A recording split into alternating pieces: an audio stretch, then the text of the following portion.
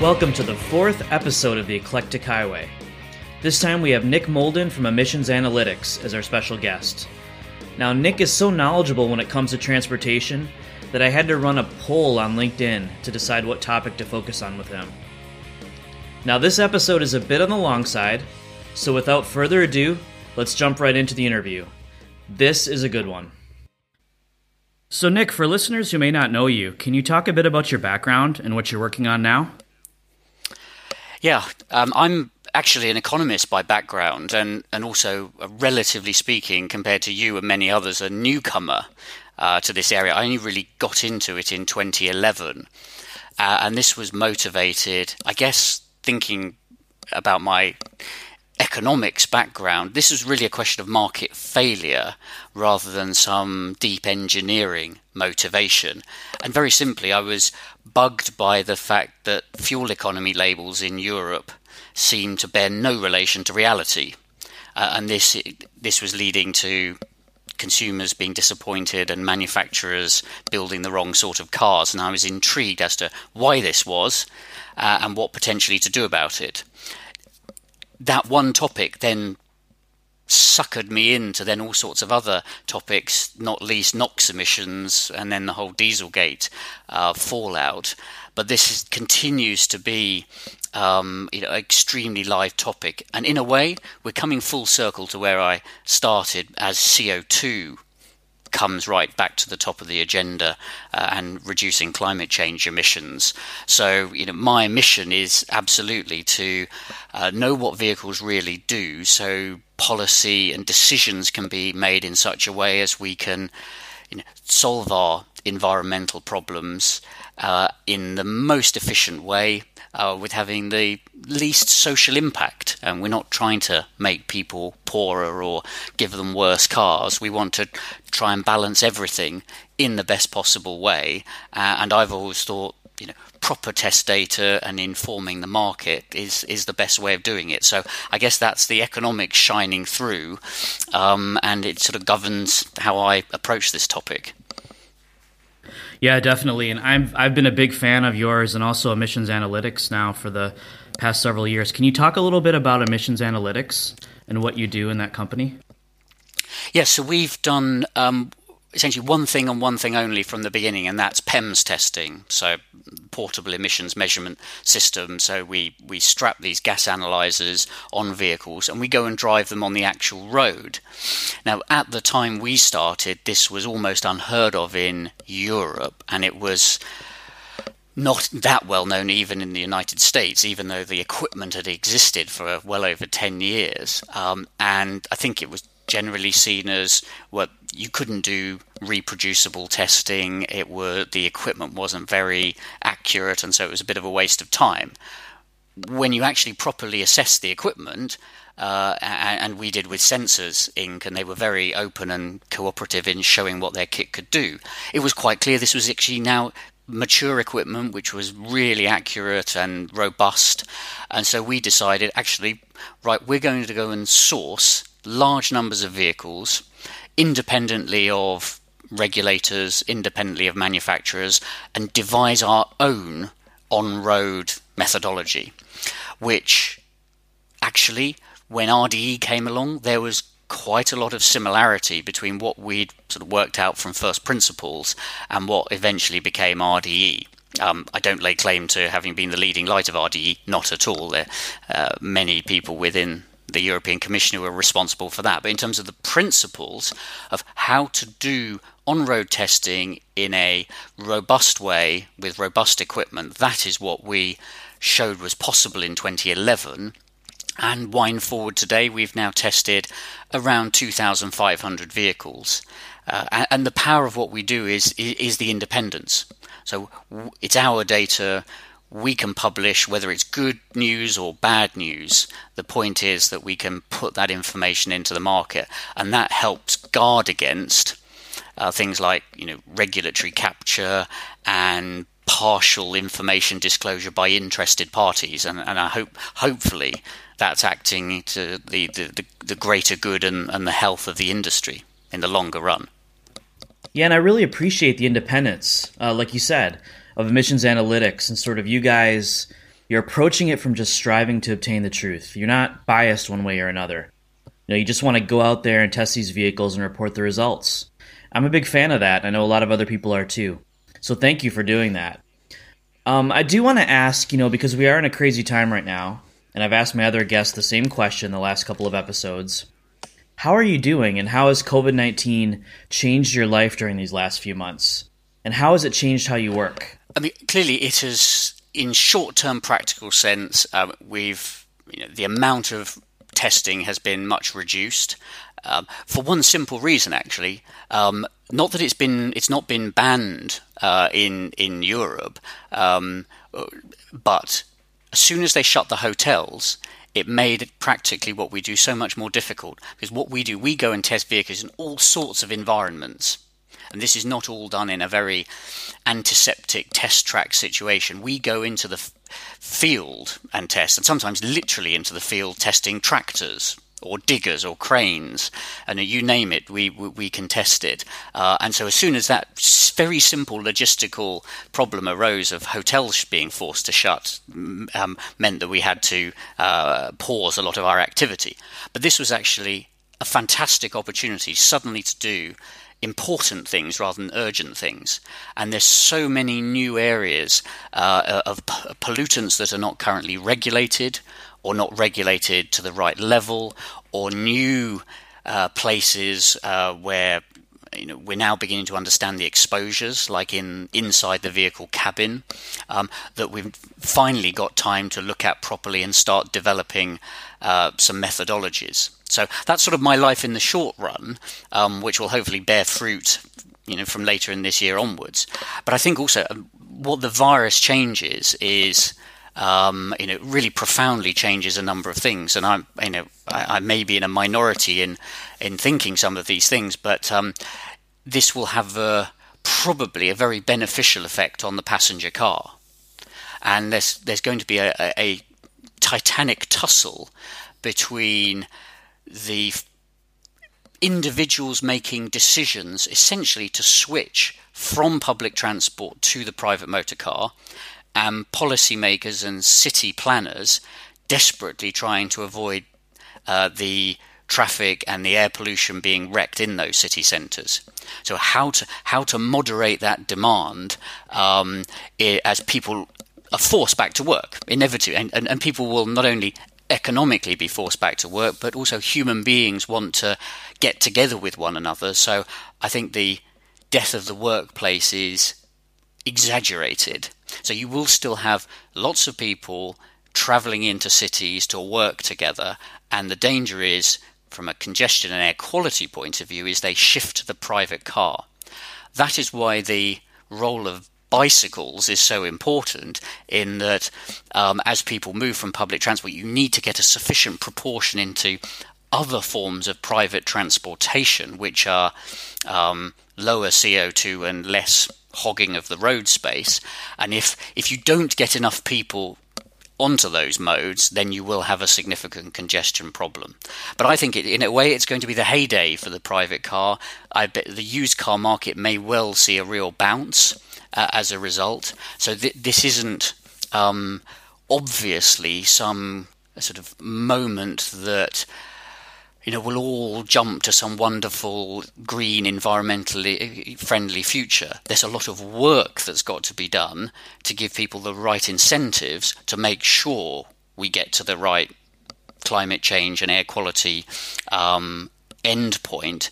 And in a way, the virus may have made that rather harder. On the flip side, what the virus does mean that it is a bit of a rupture, and politicians will think of doing policies that they would not ordinarily think to do. And so that we may make some really dramatic and positive changes. But I think it's going to be a real battle to guide everyone in the right direction post-virus. And the car is going to have a significant role. Yeah, I really agree with you, and I'm glad you mentioned that. I think you're absolutely correct that, public transportation is something that we've seen for years now as being sort of a greener alternative to try to get everybody on the same bus or train or whatever it is. But now with COVID-19 and the fear of the spread of this virus, I agree with you. I think people are going to be more and more now going back to individual cars. So it will be really interesting to see how this plays out with all these different dynamics working against each other. It should be emphasized. I mean, it's very easy to not look at the facts about particularly bus travel. I mean, bus travel in a lot of places, particularly in the developed world, has been falling year after year for many years. London was one of the cities that bucked the trend because they massively increased service and reduced fares, but even that peaked a couple of years ago and has now been falling. So there's a natural tendency to move away from bus transportation that was going on anyway, and the virus will have only accelerated that. And the danger, you only need a small number of people to shift from buses, and then the economics of bus transportation, the network economics of it, collapse.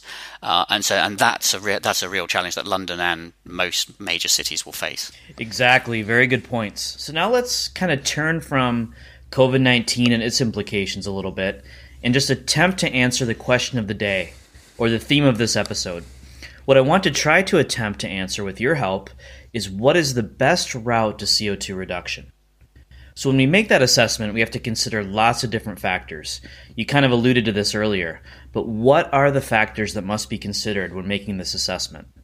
There are many interlocking factors, as you say, but the key ones are a lot to do with the economics again. And then we add in the virus, and sorry to bring it back to the virus, but the virus also puts in one very significant geopolitical consideration into this. So particularly in relation to battery electric vehicles, in terms of the source of some of the key materials going into batteries, and we are now quite possibly going towards a period of geopolitical standoff, growing trade war with China, and at a very high level, it's possibly not the wisest thing to do to re-engineer the automotive industry of the Western world to be dependent for certain crucial materials on now a country with which we're in significant dispute with. So that is an added thing that the virus has brought, and I think we need to be really careful politically that we don't go down a dangerous avenue.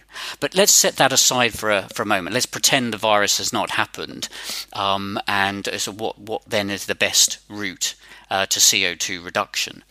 And it seems to be, my dissatisfaction with the narrative and the debate at the moment is, for most governments, it seems to be whatever the question is, the answer is battery electric vehicles.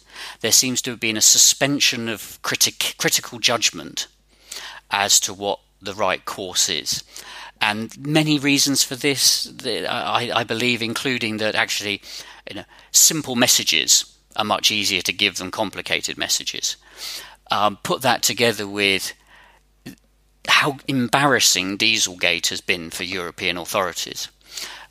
So it is better not to have to talk about the internal combustion engine anymore.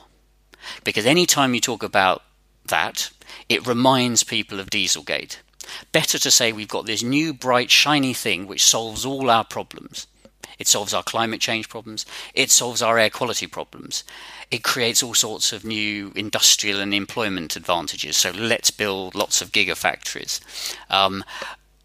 This, I think, it's dangerously simplistic. I'm not, by the way, a detractor from electric vehicles as vehicles from a driving experience point of view, and many of them are absolutely fantastic. But that doesn't mean that's not sufficient for them to be the obvious solution to all these environmental problems in one go. And there is also one other, very practical thing. Even if we could switch all the vehicles to battery electric vehicles today, the reality of it is that would lead to a massive increase in CO2 life cycle CO2 emissions because of the higher CO2 emissions involved in the manufacture of electric vehicles compared to ICEs. So what we would be gambling is that longevity of these electric vehicles and how they were used would deliver these net CO2 benefits through the life of these vehicles. So essentially, you have higher CO2 emissions now, and you win later on. But that stewardship of those vehicles, it needs to be such that those gains are actually delivered in the end. And I get worried when there's costs today and benefits way out in the future. That's effectively the nature of the gamble, that we can deliver those CO2 reductions. If we can, the typical life cycle model says an electric vehicle will halve the CO2 emissions compared to an ICE. Some higher, some lower, but that's about the average. But it does require those benefits being delivered through quite a long, useful life of that vehicle. And so that's a political and issue you need to address with how consumers use and maintain those vehicles. So there's those very big high level things. So I come to the conclusion that battery electric vehicles are one very significant and important tool in our overall task of reducing CO2. But they're not a dominant technology in such a way as we should put all our eggs in that one basket and just bombard it with public subsidy. Rather, there's some uncertainties, there's some risk around this. So you need, the optimal strategy is a diversified one. And governments are rubbish at picking winners as well. And so we should avoid picking winners. We should set up a market situation where technologies can compete on their merits. And it may be a fight between the existing technologies. It may be that future technologies come along. In a sense, it doesn't matter. We need to be able to harness those technologies as they come along. And so I think we need. It's about creating those the proper independent data to be able to really understand and know what works and what doesn't, and create the right incentives. And as a part of that, I continue to believe, and have for a long time, that hybrids provide probably the single best tool at the moment for delivering rapid CO2 reduction, rapid adoption, because people understand it and don't suffer any big utility disadvantage. And they also can be, they generally are extremely clean from an air quality point of view. So you can have about 30% CO2 reduction if we hybridized everything pretty quickly, with relatively little customer resistance, with no taxpayer subsidy. So I don't see, why wouldn't you bag that? Why would you not bag that while we figure out the supply chain issues, the infrastructure issues regarding other technologies, whether it's batteries or hydrogen or whatever else? And I think in a great messianic headlong rush towards battery electric vehicles, the hybrid has got overlooked. And I think that's a big mistake. Wow, I couldn't have said that better myself. You know, something you said there reminded me of this paper, and I'm wondering if you've seen it. The author is Sarah Jones, and I'm going to just kind of paraphrase the title, but it was something to the effect of, if electric vehicles are the answer, what was the question? And she goes through many different scenarios, health issues, environmental issues, traffic, and she kind of goes piece by piece, and it's a really great paper and shows how, look, electric vehicles, while they have their place, and, they're very good in certain areas, they don't really solve all of these problems that we're asking them to solve. So I think that was a very good answer, and I completely agree with you. I think hybrids have been very much overlooked.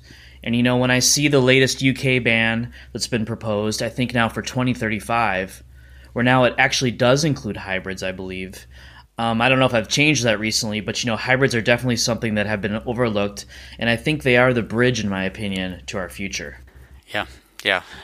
Well, on that point, Kelly, it's really interesting that whether are hybrids to be banned in 2035 in the UK. The answer is it depends who you ask in government. The most often repeated answer is yes, all hybrids of all forms will be banned in 2035. I don't believe that actually is what they really think behind the scenes. And this is my educated guesswork. But I think it's, again, about simplicity of message. unless they say we're going to phase out all forms of ICE by then, people won't be as focused as they could. I don't think when it comes to it that they would actually ban hybrids, because it makes absolutely no sense at all. But it doesn't. But I think that's the wrong way of going about it, because actually what you want to be doing is giving the market clear signals as to where it's going, not doing some weird game of second guessing. But exactly. Mm-hmm. Yeah, I agree, and I've done quite a bit of research into not just in the UK, but just a lot of these political statements made by governments that we're going to ban internal combustion engines in 2040 or some year in the future, right? And so if you dig deeper in some of those and you kind of read the fine print, a lot of them haven't actually said we're going to ban all IC engines. It's more like conventional IC engines, right, where some form of hybridization is okay. And of course, it's easy for politicians right now to promise things in the future. They're probably not going to be in office when those dates come around. So I do think a lot of this is political. A lot of this is the simplicity of the message, like you said. I think that's a really great way to kind of frame this. So I agree with you. So correct me if I'm wrong, but it sounds like your answer to the question of what is the best route to CO2 reduction currently is hybrids. Is that correct? Yes, it is. Okay. Absolutely. Without, there are other ways. Like, for example, you could make fuel tax 10 times higher to squeeze down the number of vehicle miles travelled. But if we're saying we want to keep people's utility, ability to travel about the same, so you have to address the inherent characteristics of the vehicle, then yes, absolutely. I think something we published a while ago was essentially looking at how much CO2 reduction do you get per unit of battery size. So if we hypothesized a world which is a good approximation, I think, still to the battery supply chain now, of basically finite battery supply. So if you have finite battery supply, where is the best place to put that? And the point was, for every 100 kilowatt hour BEV you built, you could build 44, I think the number was, normal hybrids. And that delivered 14 times more CO2 reduction. So in a way, if that finite battery supply is any good approximation of reality, essentially every battery electric vehicle that is built today is crowding out 40 hybrid vehicles and actually not reducing CO2 as fast as we could. So it does ultimately, if you're talking about resource contention, if that is true, then actually we should not be building battery electric vehicles right now. We should have a much more staged path through ever-increasing hybridization to give us the time to fix the supply chain constraints, and then we emerge some way down the road at a much fuller electrification. So if I take my argument to its logical extreme, we should positively not be building big batteried pure BEVs. It's crowding out too many hybrids. Mm-hmm. Yeah, I agree with that. And I love that study that you referenced, and I reference it all the time. In fact, I just referenced it. I gave a webinar on Saturday morning to the combustion community, and it's something we're doing every Saturday, which has been a great thing to do during the lockdown here. And I referenced that study, and exactly that, you can make a single large battery BEV versus take those resources and make a lot of hybrids, and at the end of the day, you're probably doing better, at least currently, by making all of those hybrids. So I agree with you. So when you say hybrids, though, so there are a lot of different types of hybrids, as you know. So when you say hybrids, are you talking about all of the hybrids, anywhere from a micro hybrid all the way up to a plug-in hybrid? Or are you talking more specifically about full hybrids, mild hybrids? Can you talk a little bit about that? I'm primarily talking about full hybrids, which seems to be almost the one that few people apart from Toyota talk about anymore. And the reason I say that is I think an increasing proportion of what we think of just straight ICEs are actually now mild hybrids already, particularly in Europe. So it makes so much sense for the OEM to mildly hybridize this. They're just doing it anyway. And actually, you don't hear a lot of noise about it. You don't see it shouted about in the brochures. But increasingly, these things are mildly hybridized. And that delivers, by our calculations, about 6% CO2 reduction. So in a sense, that's just happening anyway because it makes so much sense. Plug-in hybrids are a thorny one. Because of the behavioural problem.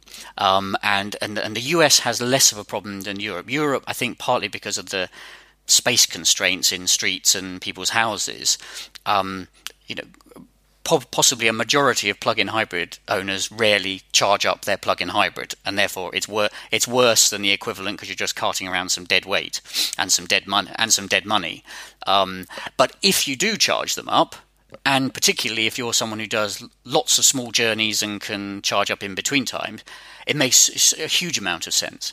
So there has to be some sort of behavioural solution that wraps around plug-in hybrids, that geofences certain areas or creates some incentive, whatever it is. I mean, at the moment, even in Europe, for some classes of company car owners, you're incentivised not to charge your car up. Because you get your fuel paid for by your company. So we're in a crazy situation in some countries that you buy these plug-in hybrids for the tax advantage and then you deliberately don't charge them up, which is crazy. But that's not to say they're not actually a very clever technology, and deployed in the right way could give us really significant reductions. But you do need that behavioural solution, which is not really properly there yet. So by a process of elimination, then you're left with then the full hybrids, and those are the ones with typically a 1.5 kilowatt hour battery. You can deliver up to about 30% reduction in CO2, and that is we must remember, Toyota, I think, is probably the only manufacturer who's going to meet the 95 grams per kilometre fleet average CO2 target, and it's about 80% of their lineup is full hybrids. So it's difficult to argue with that in terms of actually, they've done it and it delivers significant CO2 reduction. But so that's what I'm talking about. But they have become unsexy in the debate. I mean, as those who the evangelists have moved on to battery electric vehicles, it's rather left the full hybrids in a sort of netherland of unsexiness. And I think one of the other things holding it back is they've never been terribly great to drive in.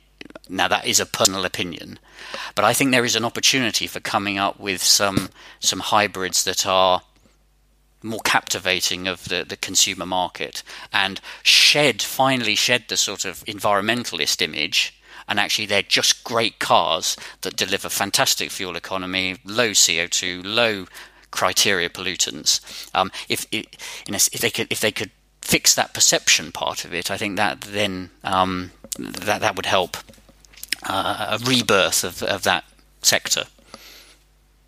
Yeah, and one of my goals of this podcast, Nick, is I think with your help, we're going to bring sexy back for the full hybrids. So let's hope for the best there. I'm not sure they ever really had it, so it's a question of creating it for the first time. But I believe if it's a great technology, the fundamentals hopefully should shine through eventually. Who would not want a fairly rapid delivery of 30% reduction in CO2? The figures that I see from the virus is, I think we're about 17% down on CO2 compared to last year because of the whole lockdown. So we could achieve double that through a relatively achievable hybridization of the fleet. I agree. And Toyota is kind of leading the pack, like you said, on that. And at the same time, they're getting a lot of heat for sort of their marketing, the self-charging hybrid kind of tagline, which, I do see how some people may think that's misrepresentative, but at the same time, that is what happens, right? So people need to understand that there is an internal combustion engine in there as well, and that is what's charging, right? Charging the battery. So yes, I probably don't comment on advertising campaigns. It's an interesting line. It is. It does sound a bit like a perpetual motion machine. But let's set that aside. Don't get me wrong. And I think that it goes to show that there is a huge amount of intellectual property in hybrids as well, and there's good hybrids and bad hybrids.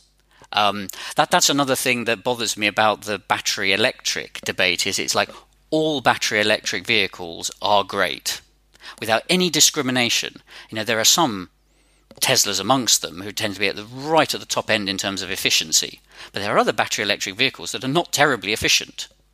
And it's the same with internal combustion engines. We all are used to Edmunds or Motor Trend rating things as good and bad. We discriminate within that group.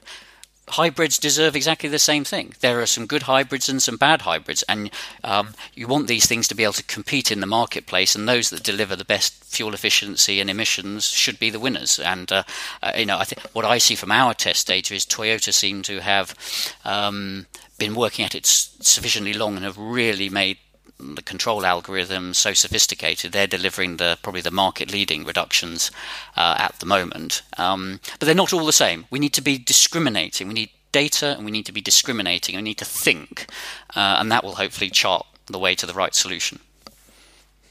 Absolutely, and that's where groups like Emissions Analytics really come in, because you guys are independent and you can do this testing, and it will really help us discriminate. So again, thank you for all the work you're doing there. I do want to ask, so you're a proponent of hybridization, which I also am. What are some of the challenges that you see to hybridization?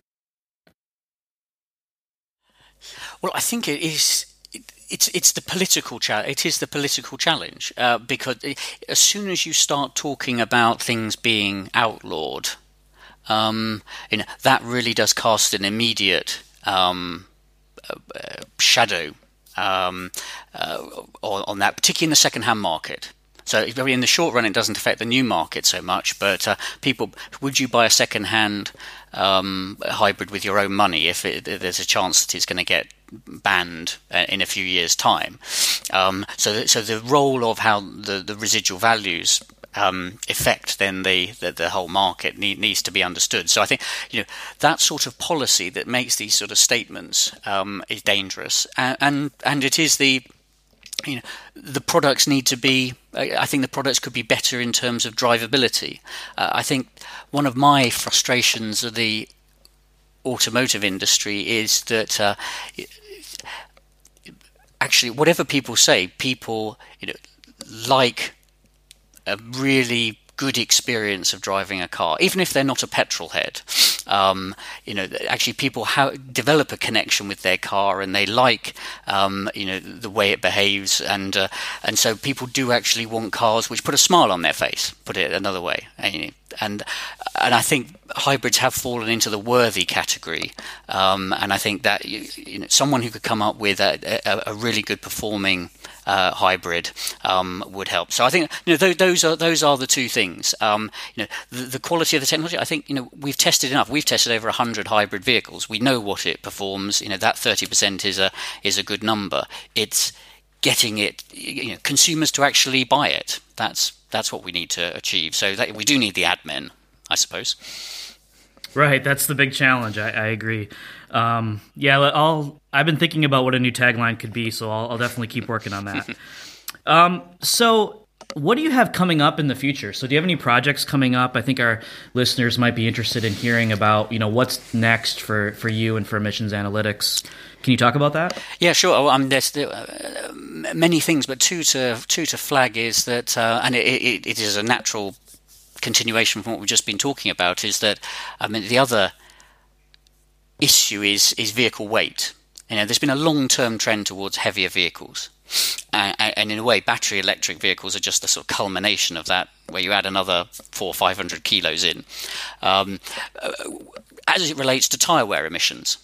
And this is so we've got now extremely stringently regulated tailpipe, and not regulated tyre wear emissions. Now, before anyone shouts at me, the manufacturer of tyres is clearly quite a highly regulated thing. So it's not as if tyres are totally free of regulation, but their emissions are not regulated, and they are a function of weight. amongst other things. So this is definitely coming onto the horizon of where, we see the emissions from tyres being orders of magnitude higher than the particle mass coming out of tailpipes, and this is largely a data-free zone. Actually, that's not quite fair. There's been quite an extensive amount of research, but none of it has been designed to be comparative, in the sense of, take the worst, cheapest, tyre and the highest premium tyre, and how different are they? That's where we're missing the data. So that's one area of distinct interest for us. And the other one is what happens in the vehicle interior. I think everyone has the comforting notion that you close the door and you're sealed away in some bubble.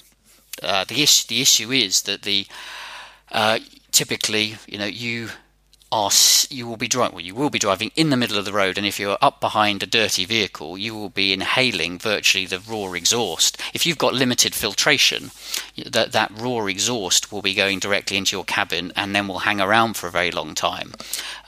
We've tested over 100 vehicles for their particle concentrations in the cabin, and it's quite often double on average inside compared to outside.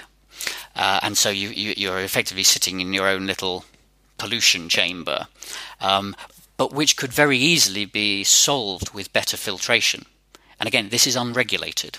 So this is something, and a filter will cost $50, $100, something like that. So actually, for a relatively cheap incremental cost, you could make a massive difference to the health exposure of motorists.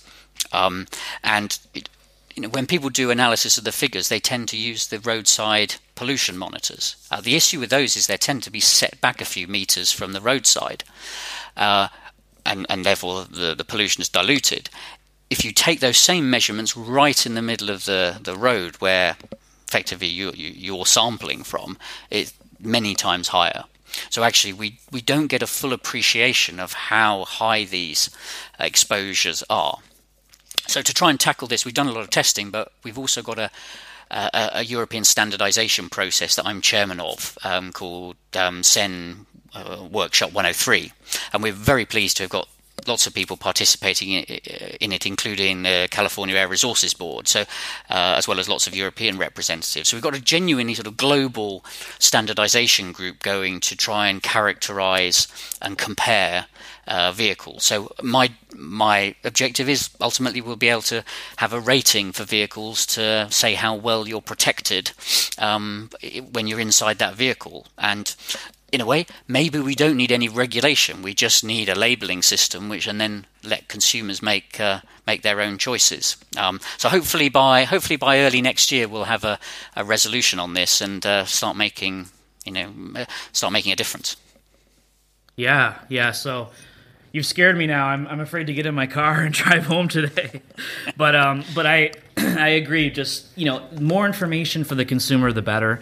It doesn't mean everything has to be regulated, but like you said, put the label on there, let the consumer decide, what they're willing to deal with or whatever. I think that's a very good solution. So two very, very upcoming interesting projects. I know I will be very interested in following, and I look forward to seeing the results from those. So, on the last episode, Graham and I both talked about what we drive. I think, if you don't mind telling the audience, what do you drive? I drive a 3-liter diesel Jaguar XF. And I think the immediate reaction of some listeners may be that must be horrifically dirty. Actually, it is, for the size of vehicle, extremely fuel efficient, and very good for particle emissions. Less good for NOx emissions, it has to be said, but it delivers a fantastic driving experience and really good fuel economy for its size. And I have to be honest, I love the car a lot, but it's now almost 8 years old, and I've been looking to upgrade. I've not been able to find a car that's better.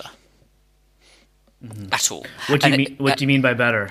Well, that delivers some better combination of utility, driving experience, emissions, fuel economy. It seems to be that whichever vehicle you look at, it's slightly worse. So now, maybe I'm exaggerating to slightly make a point, but it does play to a view that I have is that we made a mistake when we started overly downsizing engines. And this was particularly prevalent in Europe. I mean, I think the nadir of it was when a 1 litre gasoline engine started powering a Ford Mondeo, which I'm not sure if the Mondeo is in. I don't think it's in the US, but it's a large sedan with a 1 litre turbocharged gasoline engine. That was downsizing gone silly. And actually, many when they downsized engines, often the fuel economy was no better and sometimes worse than the slightly bigger engine. And so I think for the size of that vehicle, actually a 3 litre engine is probably the best sized engine. Now we could have an argument as to whether I should drive fewer miles or I should drive more slowly or whatever it is, or should I just have a more modest car. But for that size vehicle, that is the optimal size of engine. And the emissions regulations, particularly in Europe, forced a downsizing which gave great lower official figures, but the reality of it was they were hardly better. So we made the cars worse, because a 2 litre engine will not be as fun to drive as a 3 litre engine. So the cars have been made worse to deliver spurious reductions in CO2 on official counts, but not the benefit in reality. So I think the internal combustion engine did it, by the fact we went down that route, it did itself a disadvantage, and it laid it open to what we emissions analytics have showed is the growing gap between the official label and the real world in Europe, pre-WLTP, which sort of cast a cloud over the internal combustion engine. Actually, what it was doing was foreshadowing actually a failure of the European regulation to properly label vehicles. Compare that to the United States with the Monroney label, which is, according to our testing, bang in line with reality. There's 1 or 2 issues here and there, but on average it's bang in line. You haven't had the same out-of-control downsizing. And you've probably moved from a point where engines were probably a bit bigger than they needed to be down to a level that's probably about right. I hold my hands up. I do have a big internal combustion engine, but actually, there's actually an important message that comes out of that as to a wrong turn that I think Europe took. So are there places there in the UK where you're not allowed to drive? That's a diesel, you said, right? So are there places where you're not allowed to drive that vehicle currently? No. It is a Euro 5 vehicle. So if I drive into the centre of London, I have to pay the ultra low emission zone charge, which has now been increased to £15 a day. So to drive into this, the congestion charge and the ULEZ on top of that. So I'm paying. So what is probably over $30 equivalent per day to go in. So, which is a decent incentive not to do it, and so I don't tend to do it unless forced to. But the good thing about policy in Britain is it generally does not work on the basis of prohibition. It puts a market price on something and then lets the person choose. And so I can drive into London if I like, as long as I pay up. Okay, very good. Okay, so to end on a lighter note, and we are pretty much done with the interview now, but I do have one last question that I ask all of my guests, and I'm curious what you have to say to this one. So can you think of one fun fact about you that our listeners might not be aware of that you want to share with them? This has awful reminiscences of when Theresa May, our former Prime Minister, was asked this question. She came up with some toe-curling answer which helped seal her political fate. So I have to say, I'm a bit nervous about answering this at all. And Be careful. Be careful. Okay. So, and given we're sort of the theme here is engines and the like, there is a I follow a particular sport called Speedway, which is not very big in the US at all. I mean, there's some tracks in Southern California. It's basically sort of short track dirt racing, but these are bikes with 500cc methanol engines, single cylinder, 4-stroke engines, which accelerate fast. They don't have any brakes or gears, and they accelerate faster than drag cars. And you have men racing around these small dirt ovals with them. Anyway, so I marvel at this sport. I mean, you obviously have to be slightly crazy to do it because it is very dangerous. But the sheer power, beauty, simplicity of these engines, creating this amount of power and entertainment. And I have actually done it a few times myself, and I can testify it is a hair-raising experience.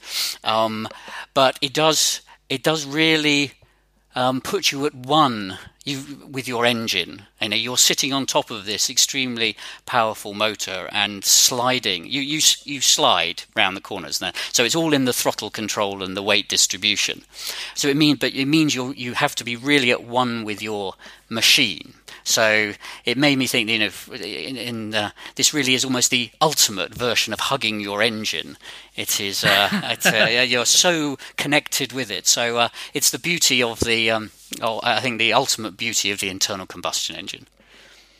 Very good, very good. I was going to try to make it a tie back to the hug your engine, but you did it for me. So very good. So, okay, Nick, this has been awesome. Very insightful for me. I think our audience is going to learn a lot and be very, very interested in what you have to say here. So thank you so much. And, you know, you and I I don't believe we've ever met in person. So I'm hoping that, you know, in the not too distant future, we're able to do that. So I look forward to that. Absolutely. Well, look, thank you very much for inviting me, and keep up the great work with this podcast. We shall meet soon. Very good. Thanks a lot, Nick. Take care. Thanks, Kelly. Bye-bye.